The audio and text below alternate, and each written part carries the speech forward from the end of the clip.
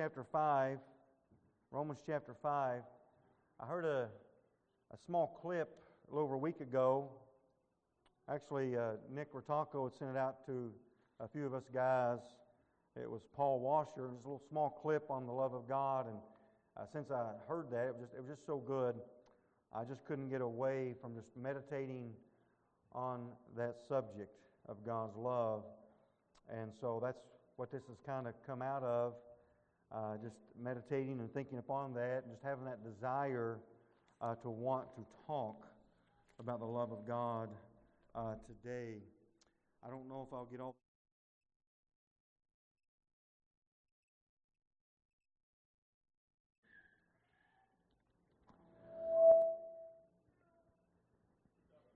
All right, I'll try. Romans chapter 5, let's read verse 1 through 11. Therefore, having been justified by faith, we have peace with God through our Lord Jesus Christ, through whom also we have access by faith into this grace, in which we stand and rejoice in hope of the glory of God. And not only that, but we also glory in tribulations, knowing that tribulation produces perseverance, and perseverance character, and character hope. Now, hope does not disappoint, because the love of God has been poured out in our hearts by the Holy Spirit who was given to us. For when we were still without strength, in due time Christ died for the ungodly. For scarcely for a righteous man will one die, yet perhaps for a good man someone would even dare to die. But God demonstrates His own love toward us, in that while we were still sinners, Christ died for us. Much more then, having now been justified by His blood, we shall be saved from wrath through Him. For if when we were enemies we were reconciled to God through the death of His Son, much more, having been reconciled, we shall be saved by His life. And not only that, but we also rejoice in God through our Lord Jesus Christ, for whom we have now received the reconciliation. Let's pray. Father in heaven, we ask for your help today. Lord, we pray that you would help us as we seek to proclaim and to teach on your love to us as your people. And I pray that it would comfort, it would challenge, it would encourage, it would set us free. Father, that it would help us, Lord, as your people, to have a better grasp of this love that you have for us. And Lord, that we would share that love with one another, with others. That we would go out in this world, that we would live in a reality of that love that you have for us. And Lord, that love that you have for us would just be so attractive unto others, that they would see that and want that love and know that love for themselves. Father, I pray that as you've appointed me as pastor here, Lord, I pray that you enable me this morning by your grace, Lord, to expound upon, to proclaim, to encourage your people through the love that you have for them. I pray for your help this morning. I desperately need it. In Jesus' name, and amen. I don't suppose that there is anything that I could talk about any more this morning, or be of any more importance to us as the people of God, than to expound unto us the love of God in which He has for us. I know I could never exhaust the subject, for the love of God can never be exhausted, for it is unending in nature. So I could never ever speak about it enough, this I know. But as a pastor, it is my desire to help us to understand this love that God has for us more fully. I have said this many times, maybe not lately, but I know it is so important for us as parents that we express to our children that we love them. And that we express that love to them, and that in a God-like fashion, and that it is a love that is not based upon their performance. It is a love that's not based upon how good they are. It is a love solely based upon who they are to us, that they are our child. And that is it. And you can be surprised in raising your children and expressing that kind of love to your kids, how that can affect them and how they see you, how they relate to you. To know that there is nothing that they can possibly do to make you love them any more than what you already do. As parents, that is the kind of love we need to express into our children, a love that is unconditional, a love that is not based upon merit. A love that says, whether you're good or bad, I'm going to love you because you are my child, and that is it. Now, if they are being bad, that love is expressed in different ways by us through loving discipline, but it does not mean that we love them any less. And I think that it's empowering as a parent to let your children know that. My desire for us as a church is to understand that kind of love that we have from God, and only when we understand that kind of love that we have from God can we possibly express that kind of love unto other people. Only when we understand that kind of love that we have from our Father in heaven can we properly express that unto our children. But I want us to know that love because I believe in understanding the nature of God's love unto us as His people. It's not just a doctrinal belief in the sense of filling in the blank or being able to have the right choice on a multiple choice or answer a true and false question about the love of God.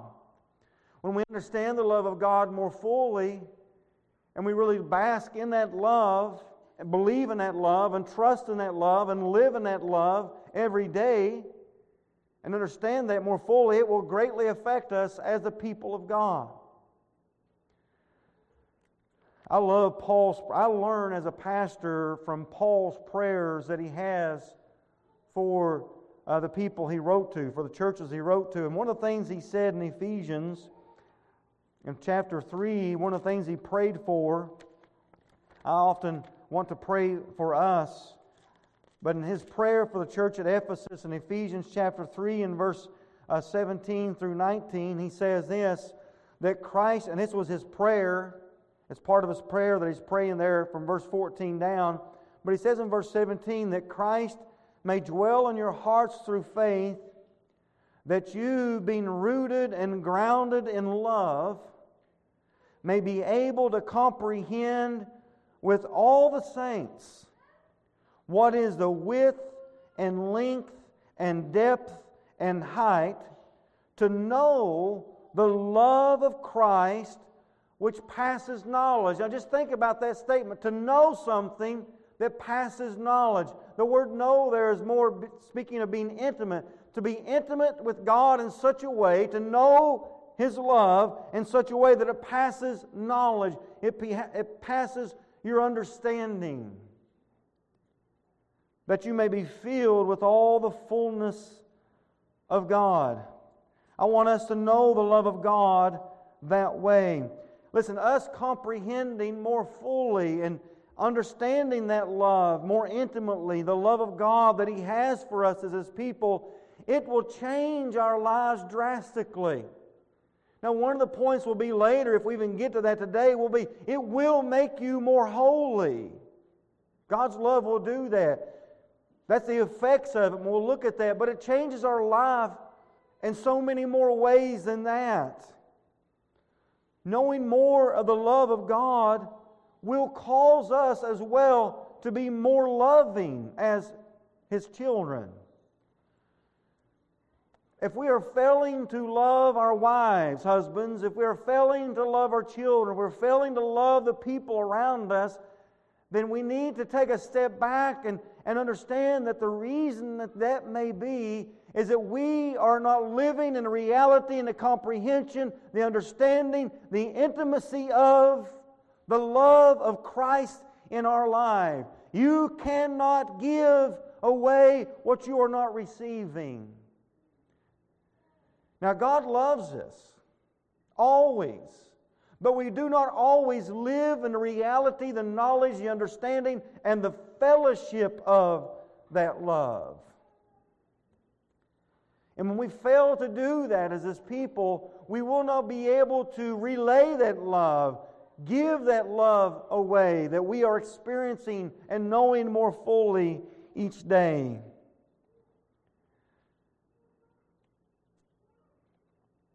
Some people think of love in just in a way where we look at God's Word and we break it down and we say, well, God loves this and God doesn't love that. Or we think maybe the doctrine of election sometimes, and Romans 9 will actually turn there. But yet sometimes people can talk about the love of God in such a dry, ordinary way, or even I've seen the love of God even talked about in a, believe it or not, a mean-spirited way. And I have to ask myself the question, do they know the love of God at all? Or at least if they do, they don't know it very well. The love of God is real, and it affects us, it changes us, it challenges us, it encourages us, it liberates us in so many ways. So consider the nature of God's love today. First of all, we want to just stay on this thought for a moment, but in Romans 5, we'll get some of our main thoughts there. We're not giving an exposition of the whole passage we read, but grabbing some main thoughts.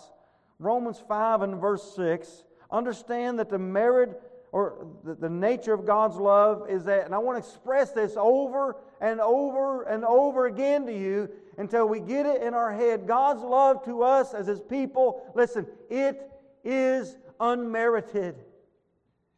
It is unearned. Before you were saved and after you were saved.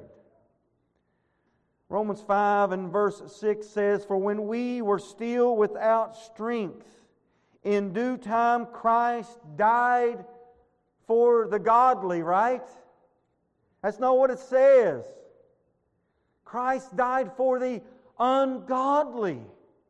Then he goes to express that love, and when he says, and giving us a picture of that love later, when he says this, God demonstrates His own love towards us, and while we were yet sinners, Christ died for us.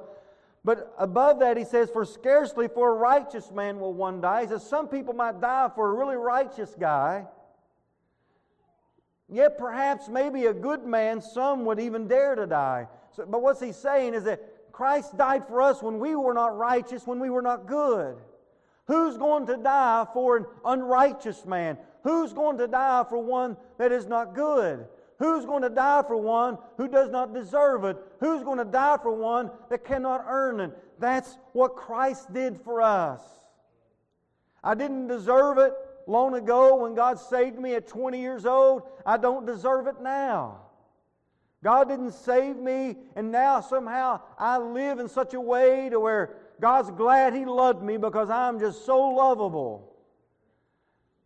There is nothing I can do, nothing you can do to get God to love you, dear child of God, any more than He already does. Listen, that does a lot for me as a child of God. I don't have to run on this performance treadmill and run faster and faster and uphill to somehow attain to such a status to where God would say, I'm going to love that guy. I'm going to love that girl. Boy, I just love them so much more because they're trying harder. I love them so much more because they're being better. That liberates us as children of God to be reminded of that. Though we might understand it with our heads, I wonder how much we live out that in our life. Maybe sometimes we are trying to earn the love of God. I'm not saying that you are lost by doing such, but we can forget the nature of God's love even as the people of God. Quit trying so hard to get God to love you. You can't do it. You can't do it. Now, can we do things that pleases our Heavenly Father? Absolutely. Listen, my children can please me, right? Sometimes they do not please me. But that does not change how much I love them. Are you understanding that? All right, one person gets it. Good job, Paul. I don't know if I say, well, preachers are so easy. I understand, I know all this, but do we live it out mentally, spiritually, by faith? Do we walk in it? Jesus talks about in John chapter 15 to abide in His love. What's He talking about there? He's not talking about do things so that I will keep loving you. He's talking about intimacy and being close, abiding in the fellowship and the communion of His love. And we're going to get to that later. There is nothing any of us can do to deserve the love of God. What have any of us done? We were sinners. We were the ungodly. And yet He chose to love us. The famous passage that talks about the doctrine of election in Romans 9, I think sometimes we forget the verses surrounding it. But in Romans chapter 9 and verse 11, here's what it says. For the children having not yet been born, nor having done any good or evil, that the purpose of God according to election might stand not of works but of Him who calls. It was said to her, the older shall serve the younger, as it is written, Jacob have I loved, but Esau have I hated. Child of God, we were against the God before we had done any good or evil. Listen, God didn't love us based upon any sort of good or evil that He foresaw in us. As a child of God, in your own nature, you were against God. You had sinned against Him, rebelled against Him willfully. You fought what was good. We desired to walk in the lust of the flesh, and we were sinners by choice. We were the ungodly, the unlovely, the unlovable. Those that deserved the wrath of God. Yet, Christ died for us. Who would do that? Would you? I think back to Romans 5 and what he said, for a righteous man, someone may be scarcely die for. I mean, I so much appreciate those who have given their lives for a country. Very admirable, honorable. Absolutely. Who gives their lives for the ungodly? Who walks into the prison cells and volunteers and says, I want to die for that man on death row. I want to die for him. I want to take his place. I know he's ungodly. I know he deserves capital punishment. I know he does that. I know he did it. I know he's guilty. But I love him so much, I want to take his place and I want him to go free. That's the love of Christ that He has for us. Were we so unworthy that we deserved to be on death row? That's where we were. The wages of sin is death, eternal separation from God. But God in His love sent His Son to come and go to death row for us and take the penalty that we deserved.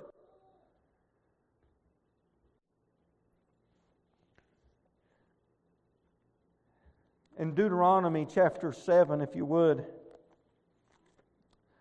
God is expressing His love to the nation of Israel, and He's telling us a little bit about His love.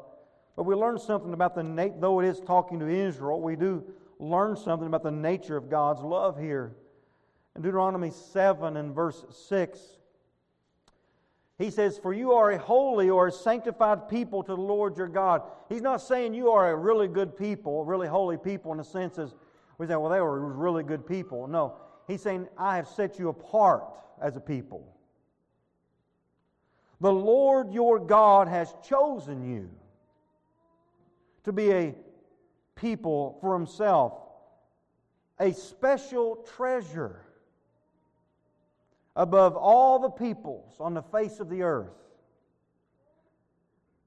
Now, before you get all high and mighty, Israel, thinking, boy, we really must be something, the Lord says, the Lord did not set His love on you, nor choose you, because you are more in number than any other people, for you were the least of all peoples. But because the Lord loves you. That's it. And that's it for us. Say, well, why has God done this for me? Why? Because the Lord loves you. And because He would keep His oath, which He swore to your fathers. God has made another oath, another covenant with us between the Father, Son, and the Spirit. And He loves us. And He's going to keep that love, not based upon how great of a people we are. But because He swore an oath to your fathers, the Lord has brought you out of it with a mighty hand and redeemed you from the house of bondage, from the hand of Pharaoh, king of Egypt. Listen, God loves us, and that is it. And there's nothing that we have done to merit, to earn that favor, or to keep that favor. God doesn't love us because we were good. God doesn't love us because of the color of our skin. That has nothing to do with the love of God. God's love towards us covers all kinds of nationalities, ethnicities, colors of the skin, ages, male and female. And they sung a new song saying, you are worthy to take the book and to open the seals thereof, for you have been slain, and you have redeemed us to God by your blood out of every kindred and tongue and people and nation. God doesn't love us because of where we live, because we're American. He doesn't love us because of the language we speak, because we're English. He doesn't love us for any reason like that, or because of what family we were raised in. He doesn't love us because He knew we would be a better person after He saved us. It has nothing to do with that. He doesn't love you because you didn't commit this sin, even though you committed others. God's love is unmerited. And we have got to get that into our heads as a people of God. It's very freeing to understand that and to live in that reality. And folks, I don't always live there. I don't think I would ever verbally say, I'm doing this so God will love me. I've never said that. I don't know if I've ever even thought that. I'm going to do this so God will love me. But I do have to question some of my internal motives sometimes and why I do what I do. Am I truly doing it because God loves me? Or am I doing it for other reasons?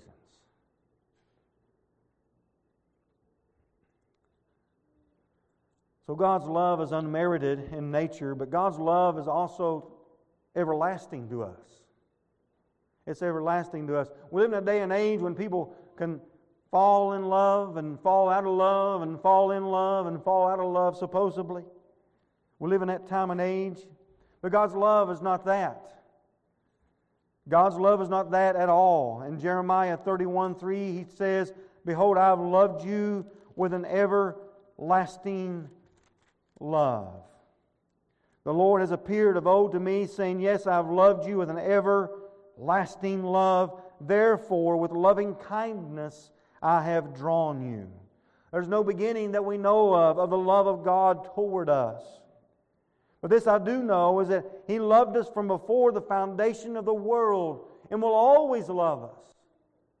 We need to live not in fear that somehow in heaven, we'll just say this for the sake of our finite minds, and thousands or hundreds of thousands or millions of years later, God somehow will change His mind and say, boy, I'm going to quit loving these people.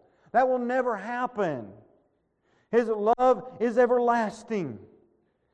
I'm not a daisy Baptist, right? Where He loves me not. He loves me not.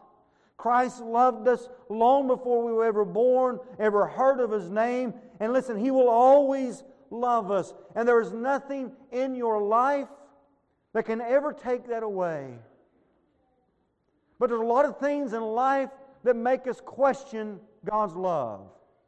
Tribulations, trials, hardships, the loss of loved ones, loss of job, loss of a child. So many things can make us say, well, does God still love me? Well, there is a great passage for that, isn't there?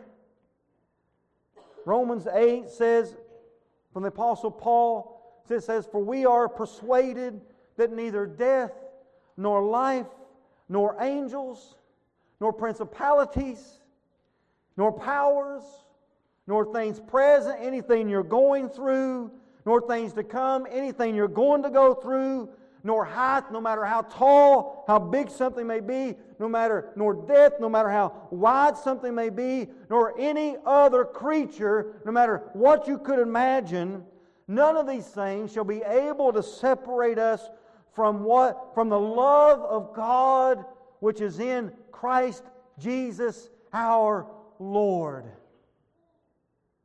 And you need to know that.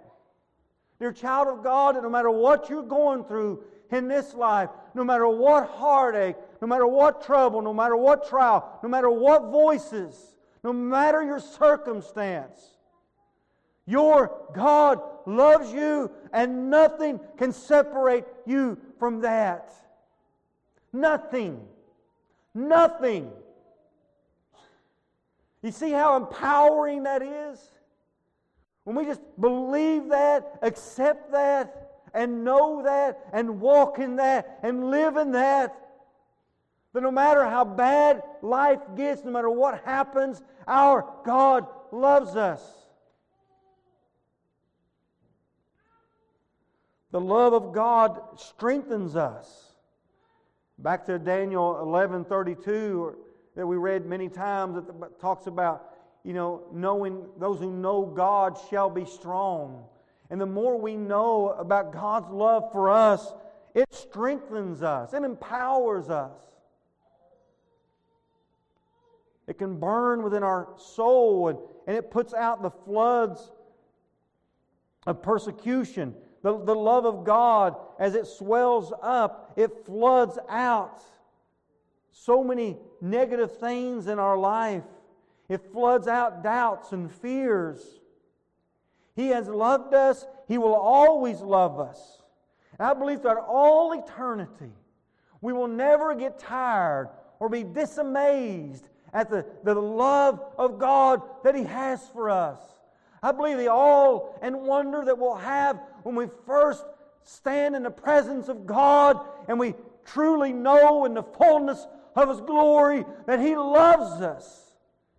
When we stand there without any inhibitions of our flesh, of the desires of our mind, but nothing to try to convince us otherwise going on in our hearts and minds, when we truly bask in the love of God, the wonder, the awe, the amazement of that, I don't think we'll ever lose that throughout all eternity.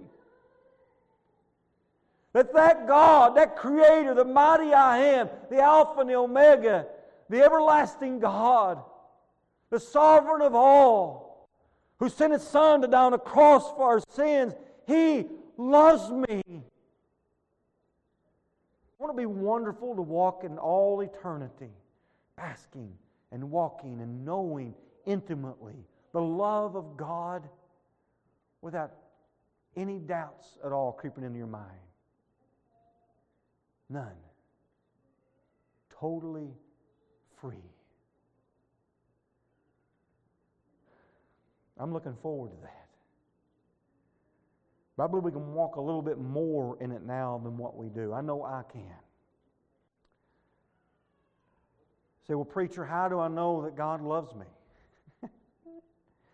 Well, you don't know that God loves you because you don't have troubles anymore. You don't know that God loves you because you don't have tribulations anymore.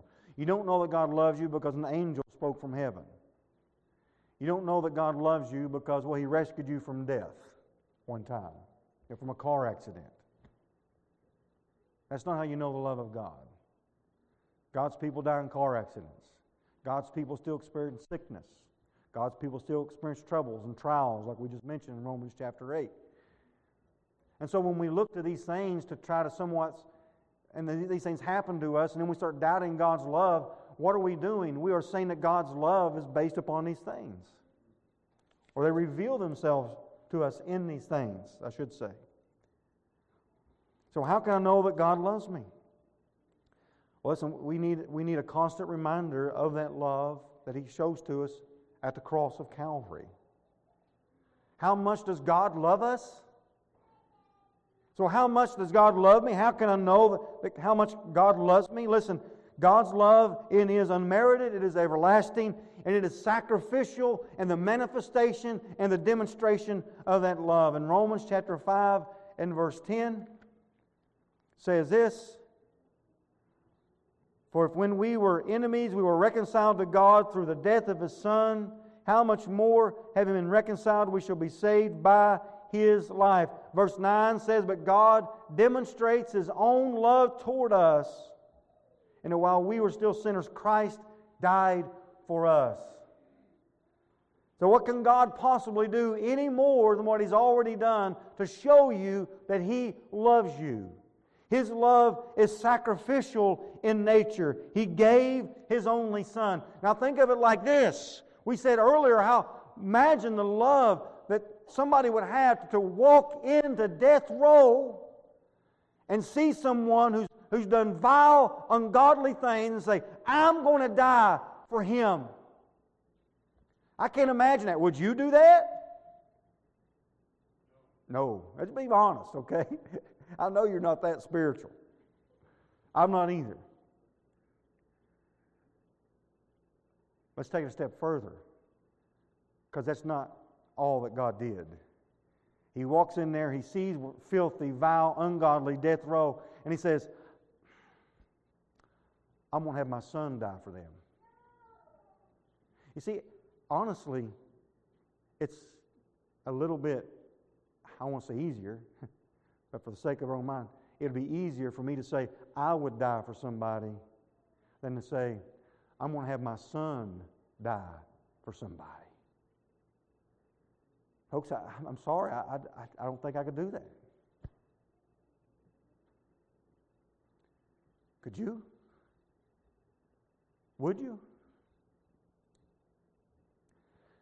Do we understand the depths of God's love?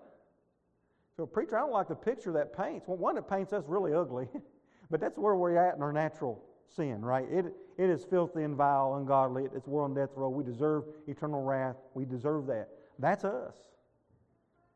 But that's the love that God had. He says, I will give my Son for you.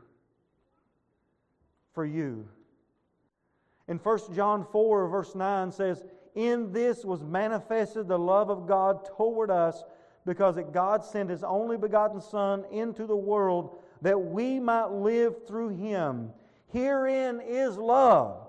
So where is the love of God displayed? Herein is love. Not that we loved God, but that He loved us and sent His Son to be the propitiation for our sins. Listen, He says, herein is love, not that we loved God. Listen, first of all, it's I hate to say it like this, but I don't have to say it. It's no big deal if you love God. God's lovable. God should be loved. Everything about God is admirable, is holy, and just, and good. Love is not displayed in a sense, well, you love a lovable God. God's love is displayed in that He loved us, the unholy, the unjust, those that are not good. In this was manifested the love of God. Herein is love, not that we loved God. That's not where the love of God is manifested. The love of God is demonstrated in that He loved us. The filthy, the vile, without strength, the ungodly, the rebellious, the whoremongers, the adulterers, the homosexuals, the thieves, the liars, the blasphemers. Of such were some of us. But God sent His Son sacrificially to die on the cross. Why? Because He loved us that much that He said, I will not even withhold my Son from them.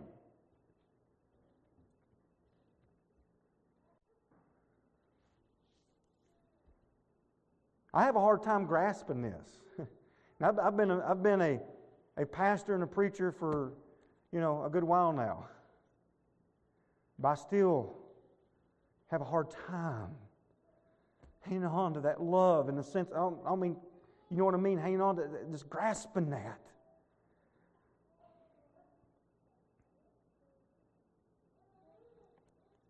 I want to read John chapter 10.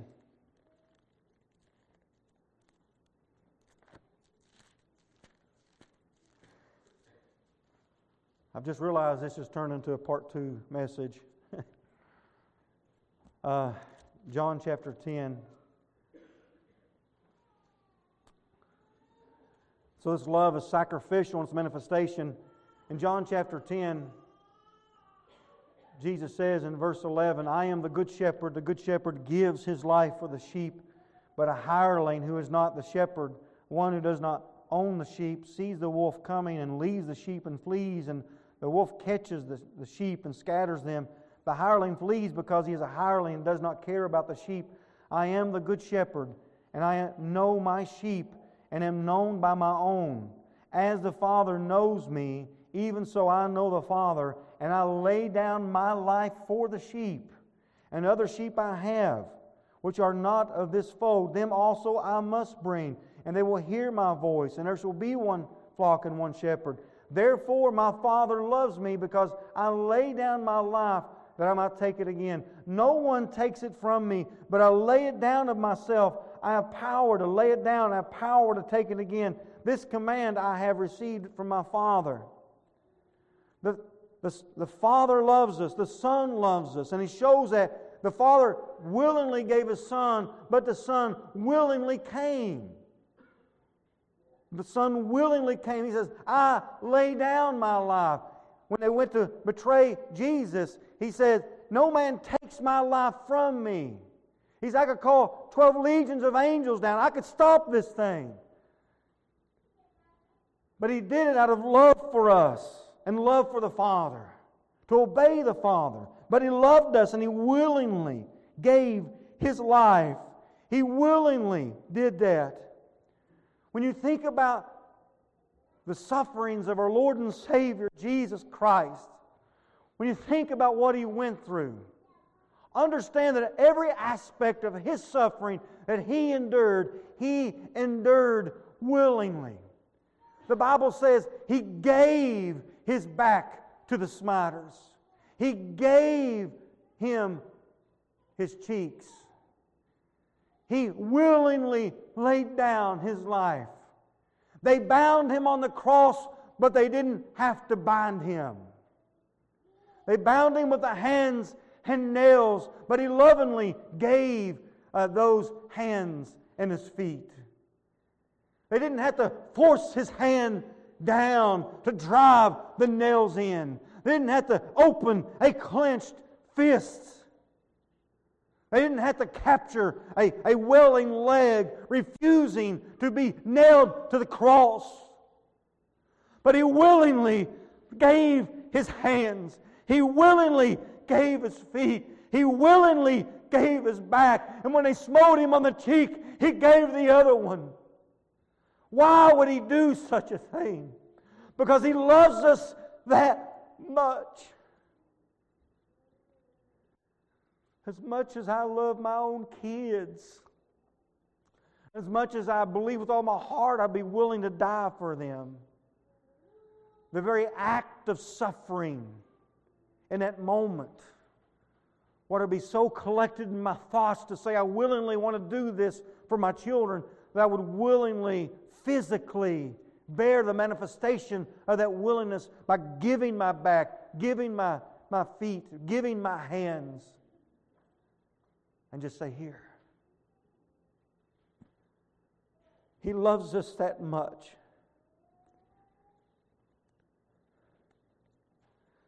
I believe with all of my heart that with every ounce of pain that our Savior went through, that the love He had for us was on His mind. I believe that. Because God's love is manifested through the sufferings of our Savior. And so our Savior did that out of love. Can you imagine yourself for a moment as the Lord Jesus Christ, our Savior and Redeemer, is suffering? Can you imagine for a moment Him saying to Himself, I'm doing this because I love Jared. I'm doing this because I love Ken. Folks, I believe that we were on His mind directly. This should transform us. It should change our hearts, change the way we think. It should liberate us, empower us to go out and to display that love by loving others. It should empower us to talk about that love. When people really love somebody, you can't shut them up. People first fall in love, they got to talk about it to everybody. When you have kids, you got to show their pictures. When you have grandkids, you got to show that. You don't care if it's a stranger. Why? People say, "Well, I'm just backward. I can't talk about Jesus." Really? Do you ever talk about your grandkids to strangers? Do you? Have you? You ever talk to somebody you didn't know very well about your kids? They didn't know them very well. They didn't know your grandkids didn't know them very well, but you talked about it with them. Let me tell you what, when we just walk in the reality of His love, let me tell you what, I believe we more freely talk about Christ and His love for us.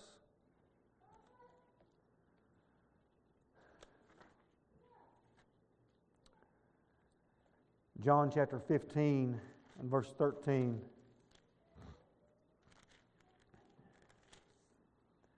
Jesus said this, "Greater love has no one than this, and to lay down one's life for his friends." Jesus was talking to His disciples there. And you know what? He showed us His love. He laid down His life for us. His love is sacrificial. His love is what led Him to Calvary. His love is what caused Him to hang there between heaven and earth and to endure the wrath of the Father upon Him to where He would cry out, my God, why have you forsaken me?" His love for us. Am I saying that there wasn't any other emotions or thoughts in His mind? No. But I assure you that was there. He gave all when He gave His life. So how do I know that God loves me? Behold the Lamb of God. So how do I know that God loves me when I'm going through trouble and trial and tribulation, when I've had this loss? How can I know that God loves me after all the bad things that's happened in my life? Behold Calvary. How can I know that God loves me when after all I've been through in my job, after all I've been through in my marriage, after all I've been through with my kids, after all the troubles, after all the trials, after all the sickness, after all the death, after all the disease? How can I know that God loves me? Behold Calvary, the greatest manifestation and demonstration that God could ever possibly give you. He loves us that much. Those temporary things we go through, we shouldn't allow them to make us doubt the love of God to us, because He loved us that much on the cross.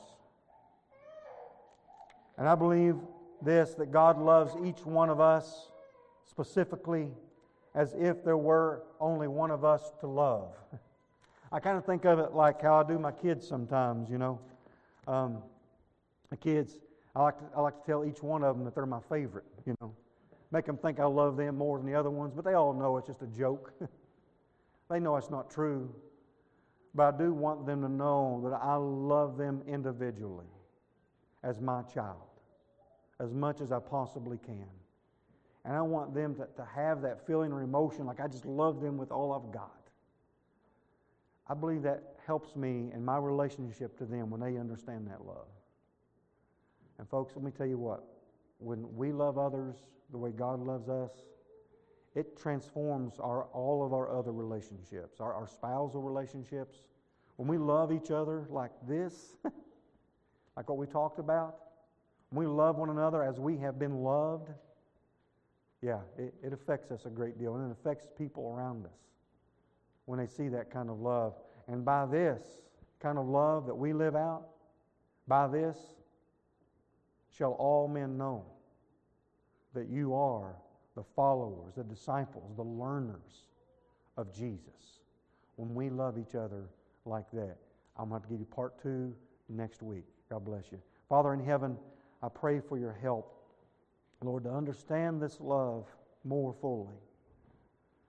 And Father, I pray for us as your people, that we would be set free as your children in regards to how we think, to live in a reality that there's nothing we can do to get you to love us any more than what you already have. Your love is unchanging. It cannot increase. And help us to know that. And Father, I pray, Lord, for those today that have yet to believe upon the Lord Jesus Christ, that they would behold the Lamb of God, that the love of God would so arrest their hearts and see that there's nothing else more important than to know the love of God in Christ, and to see that there is nothing that they can do. They can't come to church enough. They can't pray enough.